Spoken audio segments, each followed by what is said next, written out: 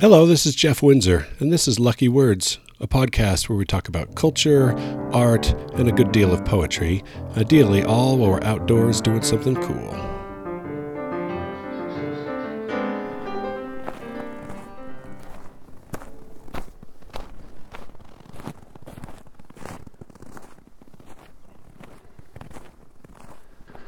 I'm up Big Springs Trail, which is under a deep layer of snow still, and still more expected.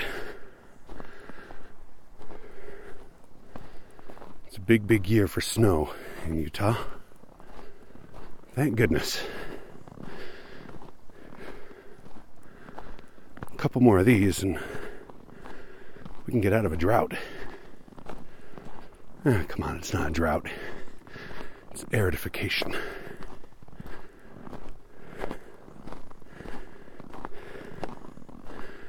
The trail is nicely packed down, thanks to, from what I can see, snowshoers and cross-country skiers. Oh, wow. Startling blue skies, blindingly white snow, nothing green anywhere yet. Springtime, but not yet. I can see some evergreens up the canyon on a hillside, although from here they're black.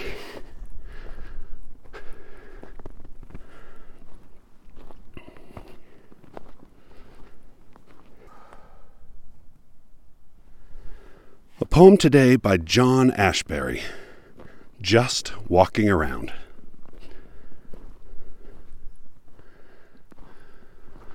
What name do I have for you? Certainly there is no name for you in the sense that stars have names that somehow fit them. Just walking around, an object of curiosity to some, but you are too preoccupied by the secret smudge in the back of your soul to say much and wander around, smiling to yourself and others. It gets to be kind of lonely, but at the same time off-putting, counterproductive, as you realize once again that the longest way is the most efficient way, the one that looped among the islands, and you always seem to be traveling in a circle. And now that the end is near, the segments of the trip swing open like an orange. There is light in there, and mystery and food. Come see it. Come not for me, but it. But if I'm still there, grant that we may see each other.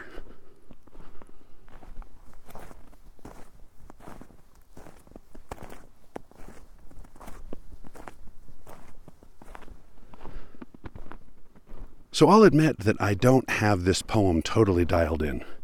There are parts of it that I'm still scratching my head about, and frankly, I don't know if I'm ever going to reach a full conclusion. There are two people, there's an I and a you.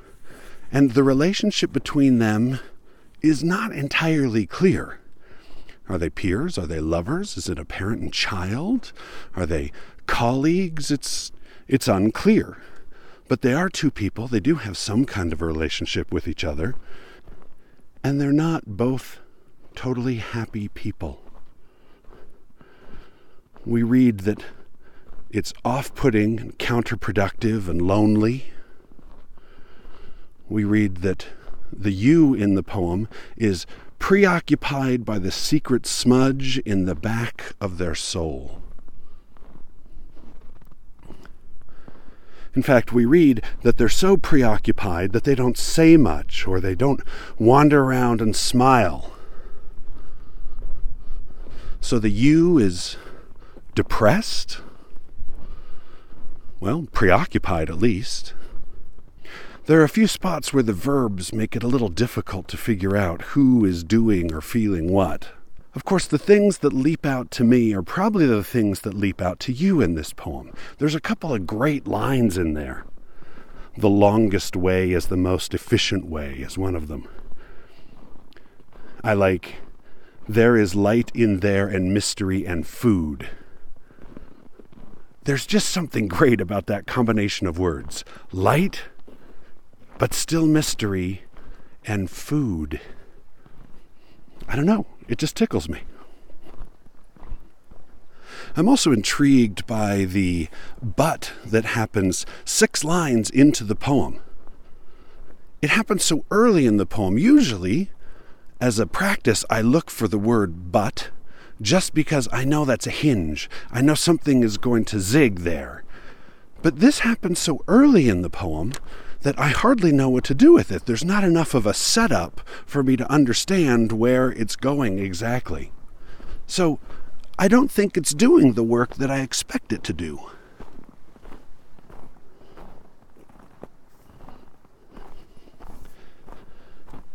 Regardless, in the end, the speaker has a desire for unification.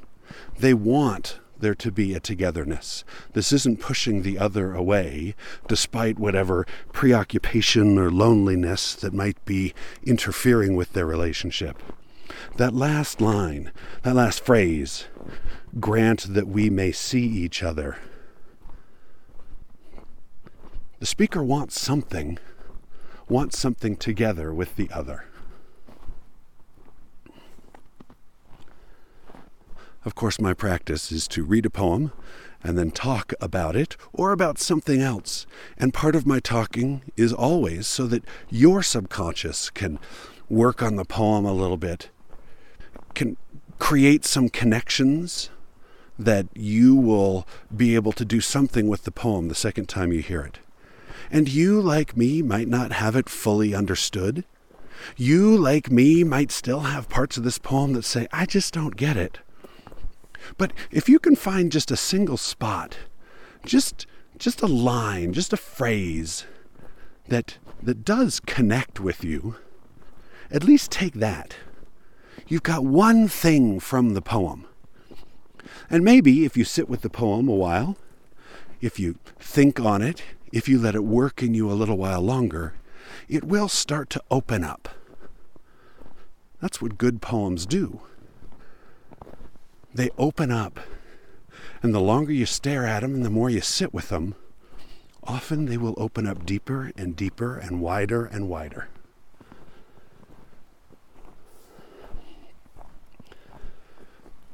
So, one more time, John Ashbery's just walking around. What name do I have for you?